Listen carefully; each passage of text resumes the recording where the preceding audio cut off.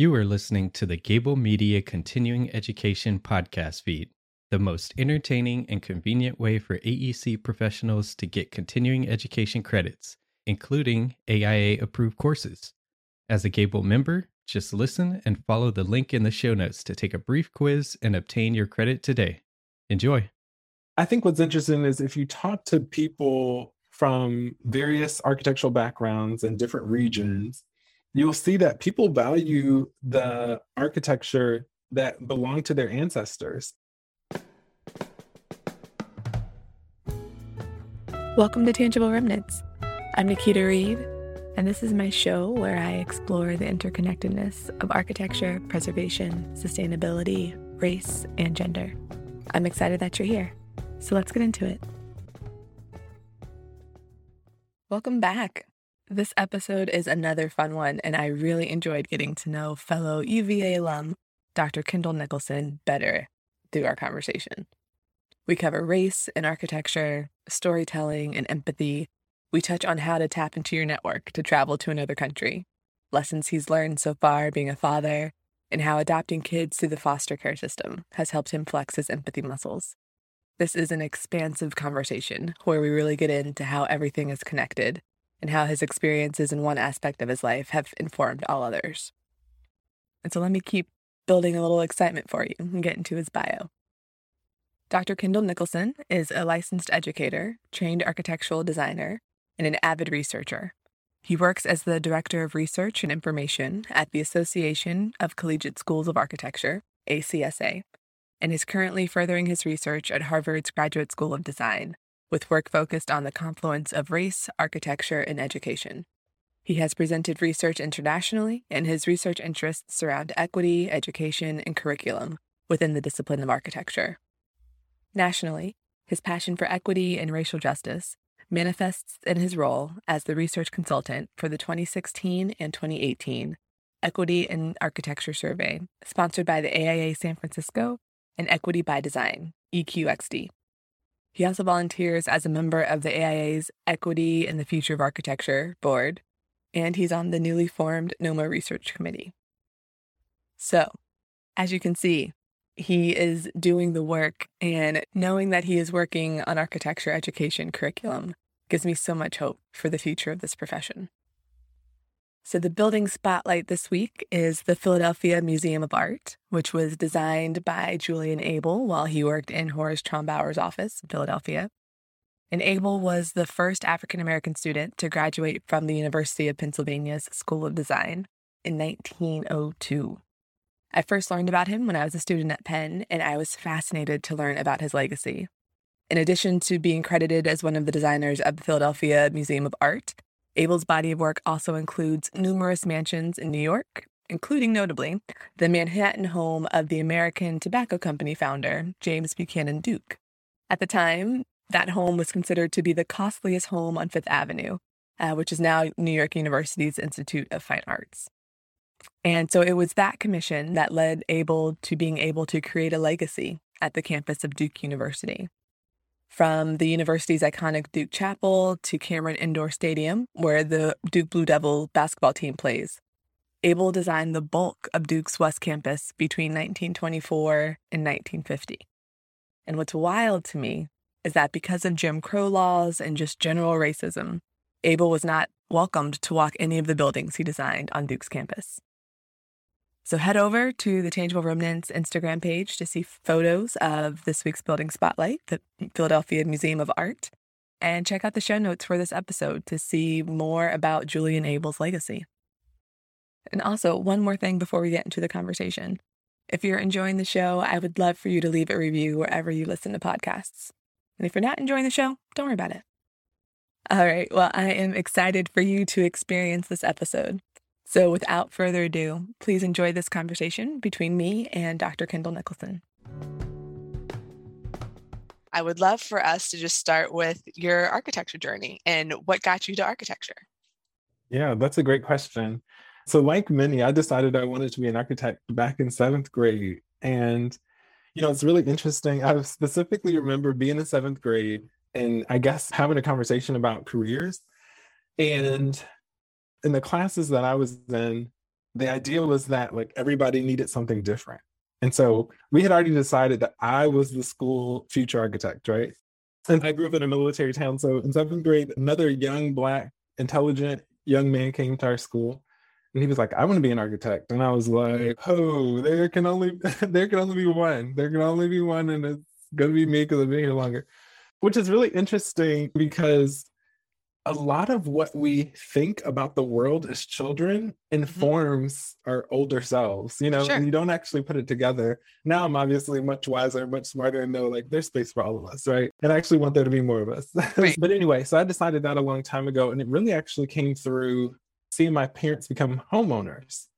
So we moved when I was younger, maybe in third grade or so. We moved from an apartment in one part of town to my parents bought a house. And that house was $100,000. And it was like, we were like one of the first, and my mom was one of 8. So we were one of the first of the 8 to actually have a house that we owned. And it was this big thing. And it was a new development. So I saw houses going up all the time. And thought, oh, this is cool. And I'm good at math and I can draw a little bit. And so I put some of these things together. But as far as my longer journey, it's been a bit circuitous.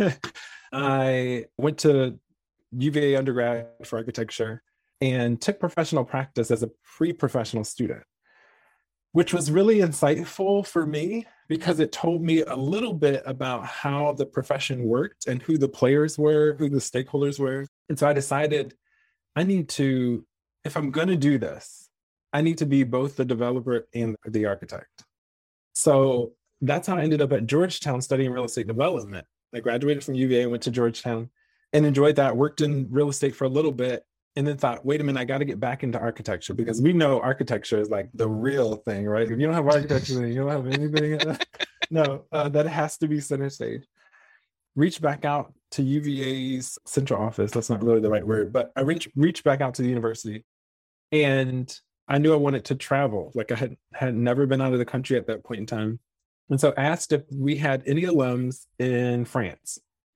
And they said, yeah, here's a short list. They maybe gave me a list of 10 or 15. I didn't realize that was a thing you could do.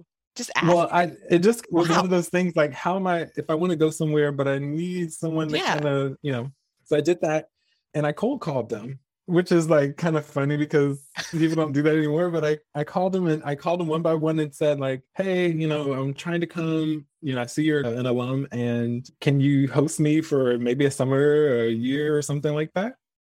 Bold, Kendall. That is so bold. I love it. I got a bite. Actually, I might have gotten 1 or 2, but there was one person, Jacqueline Delano, that was willing to bring me on. And I moved to Paris for a little under a year and worked for an architect there. And that's where I decided I did not actually want to be a licensed architect, which we can go into,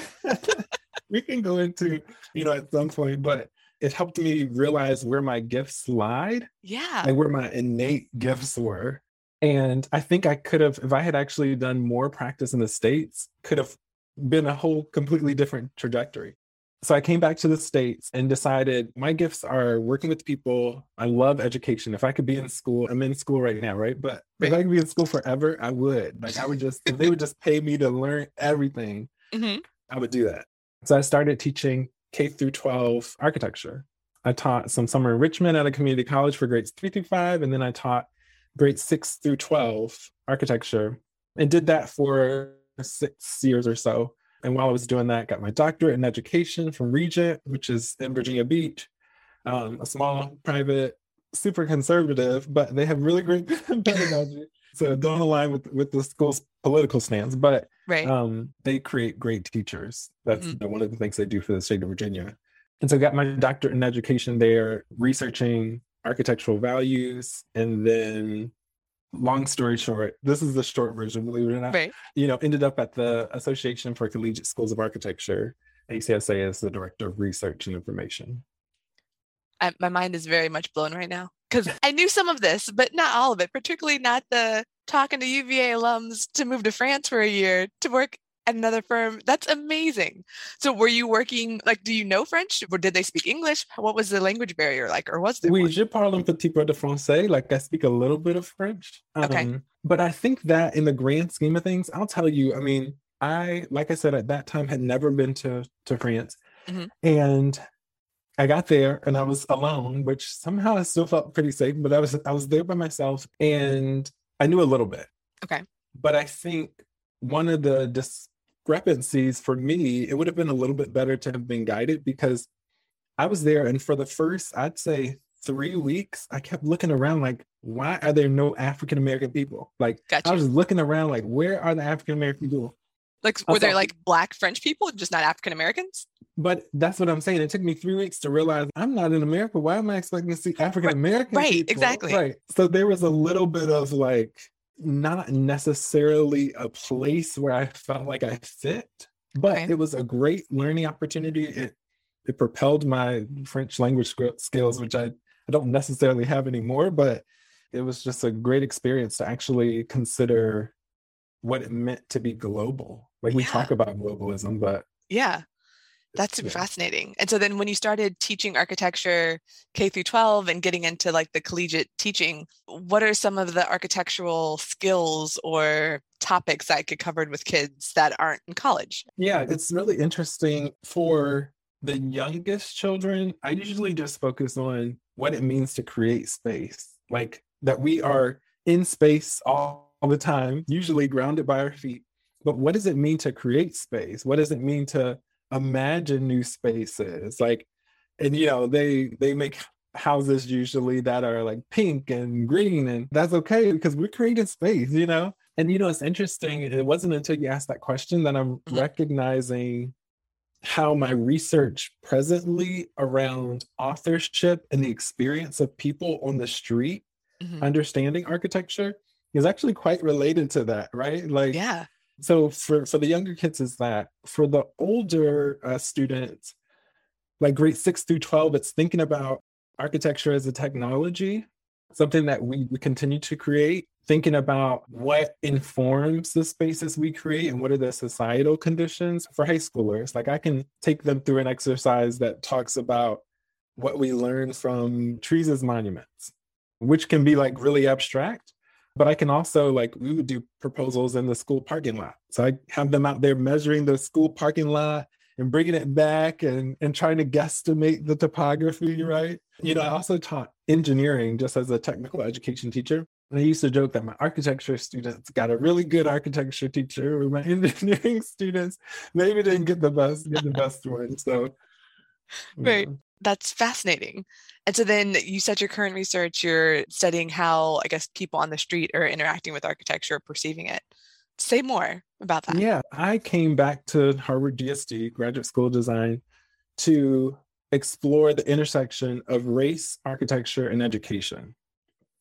And I feel like personally and professionally, we are doing the discipline a grave disservice by not educating students. And this is like all students, right? It's not just Black students that need to Exactly. know about. Everybody needs to know. Yeah, Yes. but not educating students about how history and systemic barriers inform the spaces we create. Absolutely. And so I'm currently in the process of trying to develop a new theory that is about a socio-political process around how we create space. Like, instead of actually being hyper focused on the product and form and formalism, what if we were hyper focused on people? What if we didn't look at models from a sky view? I mean, we're so focused on the exterior. What if we thought about really what it meant to be in the middle of the space, ascending the fire stair? Like, what does Right. it mean for somebody, right? Right. Yeah, that Um, definitely changes the perspective and the feeling of it. Because you're right, architects do typically tend to think about what does it look like on the exterior. And yeah, there's the interior spaces and the flow and all of that. But for the most part, the renderings, the sexiness, the images, and the money shot, all that is the exterior far away, how it fits into the context. And so there is right. that, how does it fit into the existing context? But that's a very different question than how does it feel to be moving through that space? Right. And so one of the things, growing up in Virginia and almost any part of the state, you're surrounded or in some way in relationship to the plantations that are, might be 10 miles, might be 60 miles, but the plantations that are there. And so it was kind of born out of that. Like I started to look at plantations, the way that they are structured around power and wealth, and actually situate Black people in that space. Like they belong in that space. They just belong in a specific part of that space. And so I took that and pared it down to, if you look at, what history is, I think equally as important, if not more important to you than it is to me. But if you look at the forms and shapes and ornaments of housing in the 1920s through the 40s, especially brick houses, they're very much so mini plantations. Like they very much so appropriate the slate roofs and they appropriate other pieces. And so in a city like Petersburg, Virginia, which is, where we used to live, we still live in Central Virginia. In a city like Petersburg, which is predominantly a Black city, you still have a white section of the city that is a beautiful tree-lined street, boulevard, lined with these mini plantations where people are honestly surveilling people from inside. So what does it mean to actually be in your city, which is a Black city, and walk in the street and knowing that people are looking at you? Like that dynamic is just... Right. Yeah, that constant surveillance is, that's interesting. The things that I always found fascinating, particularly when I was studying covenants for a National Register multiple property document that I was working on with a colleague. For that document, I got to be a little bit of a jock and just be like, oh, I get to talk about the buildings. Whereas she was focusing more so on like the narrative and all the research and all things. Anyways, I always found it surprising because the covenants, it wasn't that like Black people weren't allowed to be in a space. They weren't allowed to own a space or be in a position of power. Like they were expected to be there in a subservient space, expecting to be the cooks, the nannies, the caregivers, but they weren't expected or allowed to be equal or ownership or anything like that. And so I always found that fascinating, that the mental gymnastics of systemic racism and the systems that we currently have would be such that, no, you can be here, just not in a certain way. It's exactly representative of that plantation dynamic, right? Right.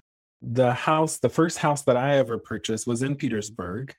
And it was a house that, in its deed, one of the covenants was that no one with, I think the covenant actually said 1/5 of African ancestry or blood could own that property. And the house was built in 1927. And so I took myself as the owner as like, haha, look at that. Exactly. But it's definitely something that's born out of history. And so that's what a lot of the work that I do across the country, giving lectures and doing, talking and trying to write about architectural education, is acknowledging that there's a history there, that we can't actually start at the time that you enter the site, right? Like we got to go way back. And I think it's a challenge for faculty for a number of reasons. I think one is faculty are more likely to teach the way they were taught. That's the skills that they got, whether they went to what is considered an elite school, or they went to a really technical school, or they went to an avant-garde school. That's the training they got. And so they're able to push that training onto their pupils, so to speak. But oftentimes it's filled with architectural theory and history, but not necessarily the history of people and peoples that are potentially Black, Indigenous, Latine, Asian or Pacific Islander. Yeah, and it's one of those things where even at UVA and a lot of the other, most of my architecture education, I learned nothing about any of the architects of any color, really. And it was almost kind of like, oh, they didn't exist. And it's like, they existed. They were doing great work. It's just they weren't canon because the people who were deciding what was canon and what was important didn't value the contributions of Paul Revere Williams or Norma Scalaric or any of the other like trailblazers on just the Black side. And I know there's a number of Asian American, Native American, there's a number of people of color who've been doing amazing things in the field of architecture globally that we just didn't learn about because it wasn't considered canon. Granted, our UVA education was very European centric and, all of that, but still, there are massive cities in Asia, China, India that were created by amazing, talented people of color that just I don't know about. I'm right there with you. I think what's interesting is if you talk to people from various architectural backgrounds and different regions, you'll see that people value the architecture that belonged to their ancestors. I did a series in 2020 and 2021 called Where Are My People, where it went through the 5 major racial groups. And people value, like as a Black American, I value the work of Julian Abel, right? And I value the work of others that were here and persevering well before my time. And when I talk to the group of Hispanic or Latinx architects, they valued the work of rich cultures and like the Mayan civilizations, right? Like, and so we saw that pop up every time, really, is that people look at their own history because we, I think, have a different understanding of collective. That means. Yeah, that makes sense.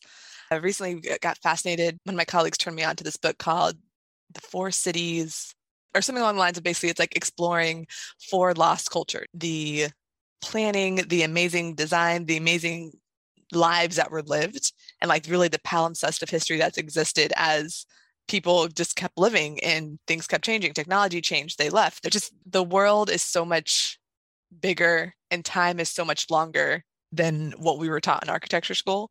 And so learning more about prehistoric civilizations and even Catalhoyuk in Turkey and just all the different places, my mind was blown.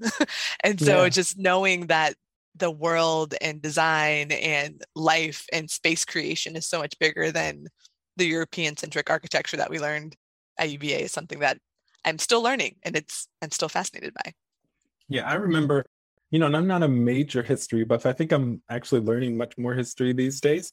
But I remember when Amber Wiley got, one of the first traveling fellowships at the SAH, and was able to spend a year just travel. And I was like, this is amazing, because she got firsthand experience of architecture that just wasn't centered at the University of Virginia. Exactly. And I had her on the podcast on one of the early episodes, and she was talking about her time in Vietnam and how there was like a museum in Vietnam about the war.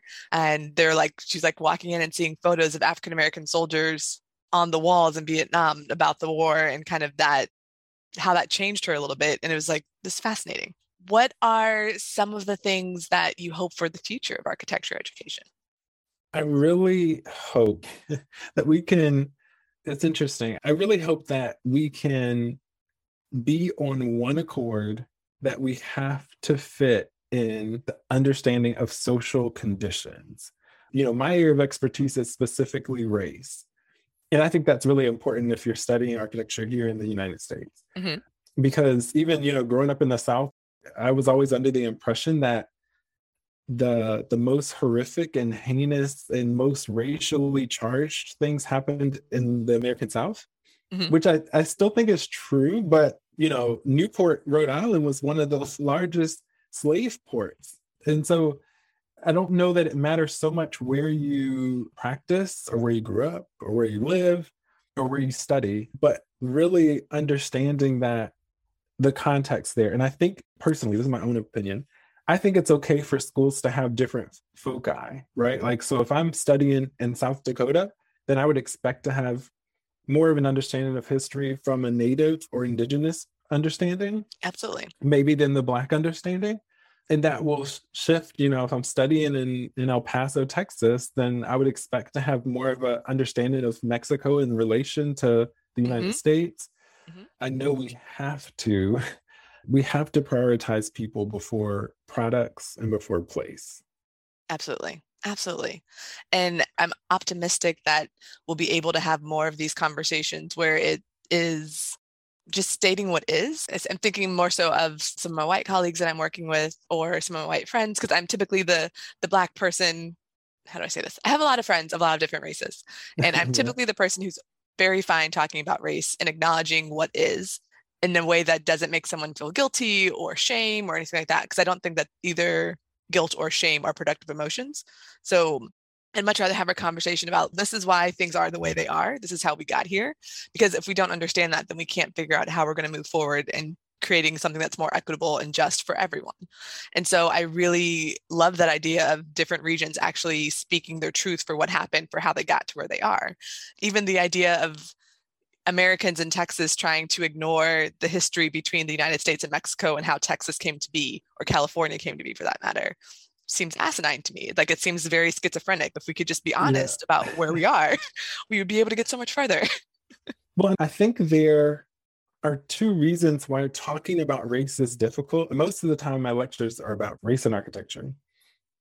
But I think one reason that it's difficult for people is because a lot of people feel as if you say something negative about the country's history, then you can't still love it, right? Like, how can you acknowledge that there were these immense physical, mental, and emotional harms that were attributed to specifically Black and Indigenous populations, and then still say, like, I love it? But what a lot of people don't understand, which I think projects like the 1619 Project do really well, Mhm. is this understanding that we were born on the water, right? Like that as African American people, at least, that our ties to Africa are distant because that was stripped. So Mhm. we actually, in many ways, we don't have any other choices but to love America because Right. these are the cities we built. Like, this is the craftsmanship of our ancestors, right? Even when we walk onto a plantation. The other thing that I think makes it hard, or maybe not so much makes it hard, but is really ironic, is that there's this call not to talk about race, right? Like, it makes people uncomfortable. But if you look at our history, America's history in particular, that's all people did, is talk about Always. race. Always. Like, everything was about race. I mean, who has land, who can have land, what land they were going to take next. It was all about race. So how do we go from everything being about race in the 18th and 19th century to now, no, we do Right. not talk about race. I think it's puzzling, to say the least. Yeah, agreed. And like there's this, for me, because I'm also from Virginia, and even so growing up in a southern area, and I do, even though it's Northern Virginia, I still consider it South. But it was very much this idea of it's impolite to talk about race, particularly in mixed company. And so that's something that I've always found puzzling, particularly as someone who's always been more comfortable in mixed settings. I've always been, I don't know what's the word, me, I don't know, but even at Yeah, I UVA, like agree. it was culture shock for me because my high school was very diverse. I had friends from all different nationalities. I didn't think that Black people were still treated differently coming out of my high school. And then I got to UVA and I was like, oh, this is still a thing. Black people are Nikia, definitely still treated differently. Oh, wow. But it's like I got there and I was too Black for the white folks and too white for the Black folks because of the way I spoke. I had friends, Black friends who I'm very close to now telling me, oh, you're really cultured. So it's like as a way of yeah. trying to say, why do you talk like that? So it was culture shock and very fascinating. So anyways, like the politeness, and I'm like, I want to talk to my friends about things that I care about. And race is one of those things because it affects everything that I do in my life. Let me tell you, I was woefully naive. I got to the university, and I think you had just graduated and I was getting there. But I got to the university, and at summer orientation, which they do all the architecture students together, I met two people, two very nice, wonderful white people, Grace and Jasper, and we said we should get our parents together for the next day. Mm-hmm. And so our parents got together and they had coffee and we just kind of, chatted and I'm so excited. And so we get in the car and my mother says to me, she said, "Hey, Kendall, I really enjoyed Grace and Jasper, but did you meet any Black people there?" Because, she knew what I needed Right. before I knew that I needed Right. it fully. And I said, "I did meet some, but I just say hello to everybody. Like, I just talk to everybody." So Grace and Jasper are the ones that she's like, "Okay, well, just make sure, because that's going to be important." I'm like, well, we're past that, like young and naive, which still happens today, even though I think the generation, the Gen Zers have more access to differences and disparities. I think that still happens today. And so I very much so got the same thing. I remember being I'll tell one more short story. I remember being in studio. I think in that specific studio, I was the only Black individual, only Black person. And I got a call from my grandma. And so I took the phone call, and when I got on with my grandma, I said, "Hey, Gran, how you doing?" And we were just talking, shooting the breeze and talking just in a very colloquial way because that's how I talk to my grandma.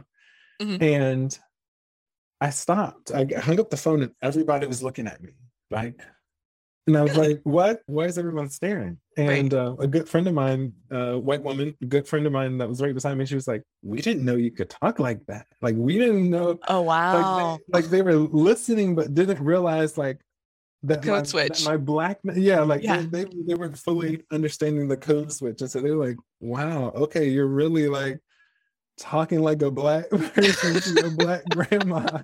Yes, I am. I Right, do this for exactly. you all. Like, Right. this Exactly. anyway. Wow. Yeah. Back to that idea of like, how can you love something when there were problems with it or it was problematic or things like that?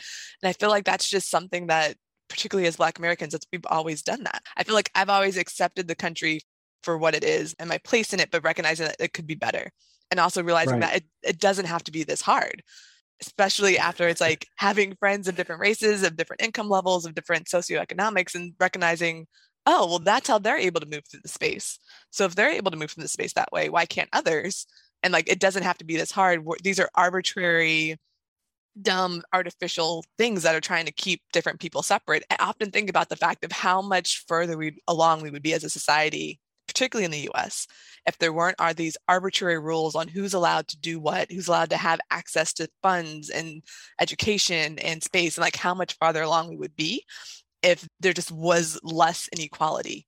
And I just feel like there's so many decision makers in the past who have just shot us in the foot or shot themselves in the foot where we could be so much further along if they just weren't racist and were making better decisions.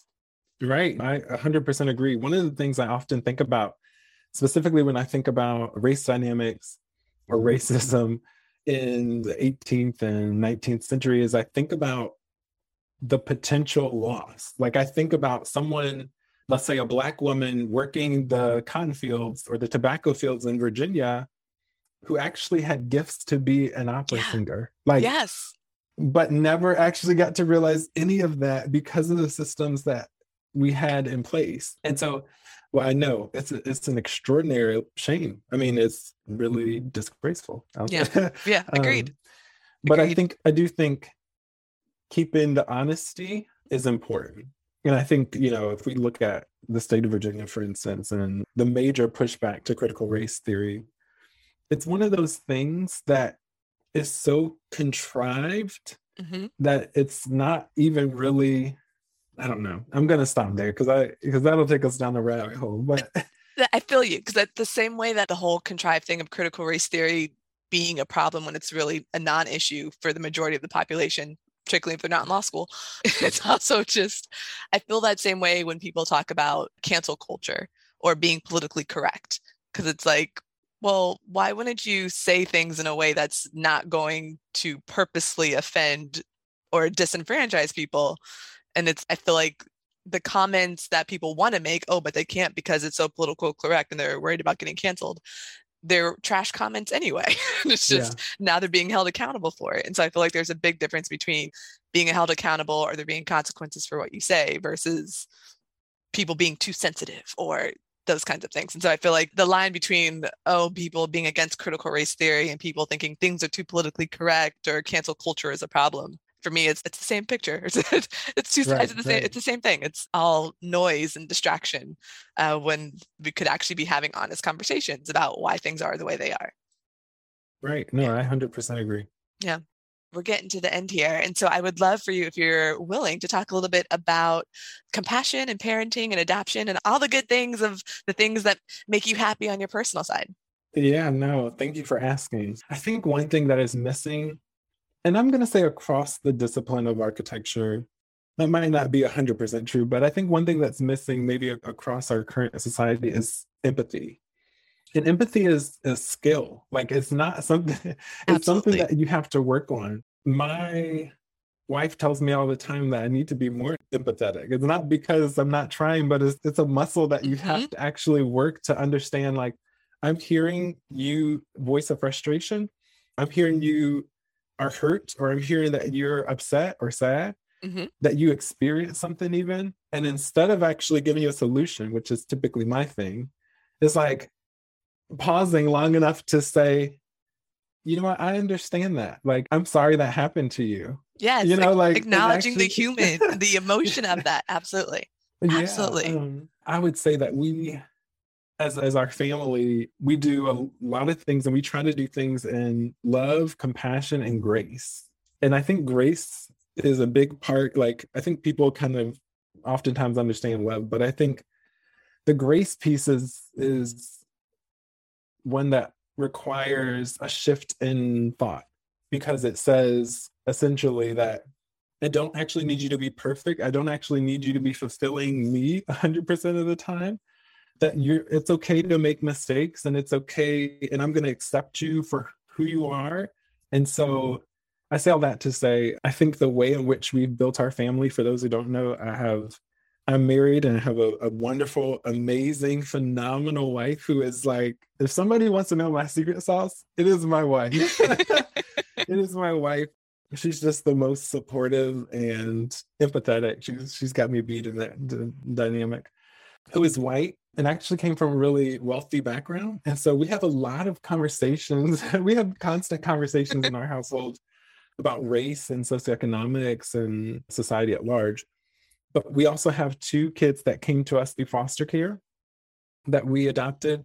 And they require so much of us because we didn't have them from birth. And I think that has been one of the most humbling things. And it makes parenting a challenge a lot of the times, because I'll never forget, our daughter came to us when she was 10 years old. Okay. And when children are in foster care, there are a lot of boxes to check to make sure that you're giving your children, or the children at the time, the best care, and that you are getting their eyes checked and you're making sure physicals are done exactly 1 year after the last one was done. And so I took her to the optometrist. There we go. I took her to the optometrist, and the doctor was asking questions like, okay, and have you ever had glasses before? And I was like, no, she's never had. And she was like, yeah, I did used to have glasses in kindergarten. And I'm like, what? Right. And so one of the things that I think sometimes makes someone a confident parent is like knowing their child. I know my child better than anybody else. And when they come to you through foster care and they come to you with a level of brokenness because the experience is so hard, you can't actually rely on like, I know this child better than anybody. And there's a lot of growth that we see in our children, the 2 that came through foster care. And I think that's probably the most humbling part, to be able to show them something different, to see their minds move and trace, and then to hold them when things get hard and are broken. One of the things, and we're very clear, our youngest, when he came to us, he was still 1. And we're very clear with him about adoption and coming through foster care. But we recognize that sometimes both of our kids, who are now 5 and 14, both of our oldest kids, sometimes they really just need a hug. Like, and it sometimes like comes to me after the fact. I think it comes to my wife a little faster, but I'm like, you know what? He actually is just really upset and needs a hug. Yeah.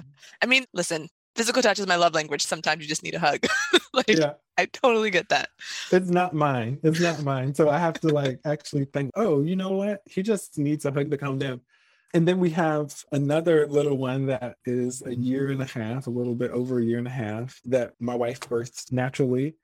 And now we actually have 1 more on the way. So my gosh, congrats, but 4 babies. Okay. Yeah. That's a lot. It's a lot busy in the city, I will say. Yes. But yeah, I think we definitely consider it a blessing. And I would say foster care and adoption has been a ministry in and of itself, because like I said, it's definitely not for the faint of heart. It's very difficult. It's very difficult, but that's why it's humbling, because it requires you to give more than you ever anticipated giving. And I remember, because I guess the last time we saw each other and the pre-COVID times, I want to say it was like at an AA convention. It was a while ago. But I remember, I think you were going through that process, and I remember just being in awe of all of the things that I knew you were going to have to go through. Because I have a couple other friends who've adopted and even through foster care, and just knowing that it's a process and it's not a quick process and it's not an easy so I was super excited for you. And I'm glad to hear that it worked out and the kids aren't in the system anymore. And that's fantastic. I'm really grateful for that. And we often say, I often think, I wish we had our kids from birth. But I also know that wasn't actually supposed to be part of their story. Like, they have the story that they're supposed to have. Yeah. But I just wish I was able to see our oldest in particular. Like, I wish I was able to hold her in my arms and do some of those things that we didn't have the opportunity to do. And so I think there's a lot of development and relationship building and understanding, and like I said, grappling with the hard things, because there's loss on either side of that equation. Yeah, for sure. You talking about empathy and giving people that pause and acknowledging just the emotions that they're feeling is making me think a lot of Brené Brown. And one of the, she's an amazing shame researcher, and her line of the story I'm telling myself has been a game changer for me and my husband in our marriage, in terms of like, whenever I'm really frustrated or angry because I'm assuming something that isn't necessarily the case, being able to just pause and be like, well, listen, the story I'm telling myself is that you did this because of X, Y, and Z, and like opens up that conversation. And so being able to pause and give them space to feel whatever they're feeling, have the conversation without the assumptions or the perceived negative feelings is super valuable, I think. Yeah, I think that's great. I love Brené Brown's work because she does usually make it like really clear and easy to use. I think one thing I have constantly been going back to is this idea of rest.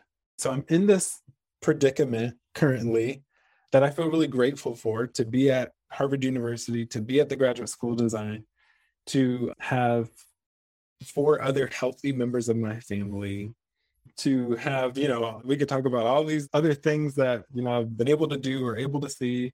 And I think in architecture specifically, there's this culture of production that in many ways mimics this idea of labor that we see across history, right? Like Chinese labor, we can think about Black labor, we can think about Indigenous labor.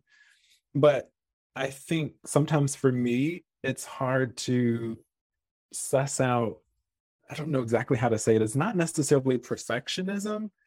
It's more of like this idea that I must be constantly producing to have enough to stand on if called into question. Yes, I feel that. You have to be continually productive to prove your worth in case someone tries to call you. Yeah, absolutely.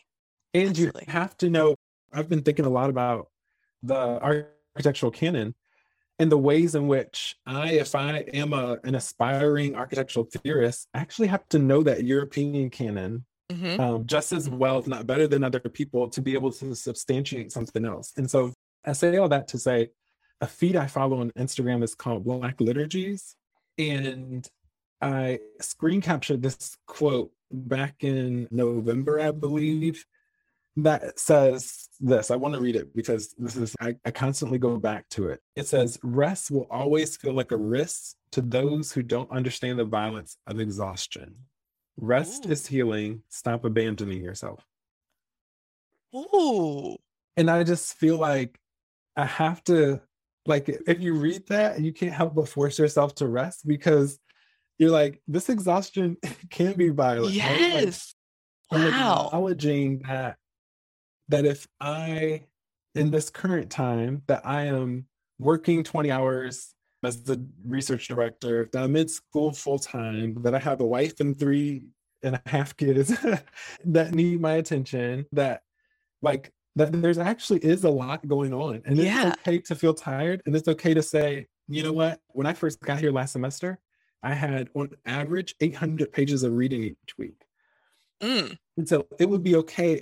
There were times where I would call my wife and say, I really wanted to finish all my reading and I'm 100 pages short, but I really I came here because I wanted to grab the content. And she's like, and that's okay. Yeah.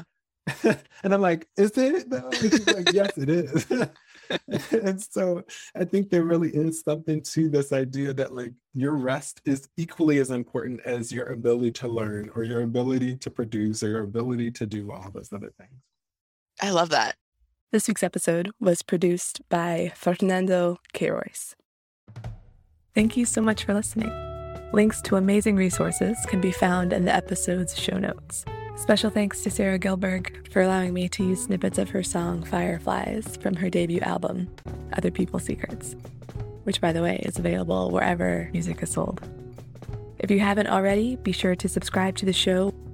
And now that Tangible Remnants is part of the Gable Media Network, you can listen and subscribe to all network partner content at gablemedia.com.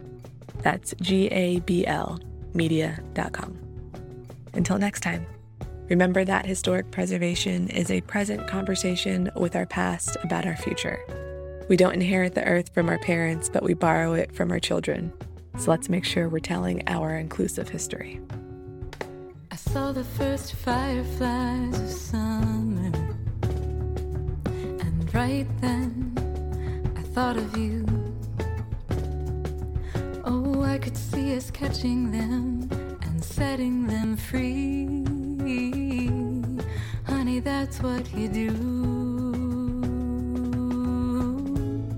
That's what you do to me.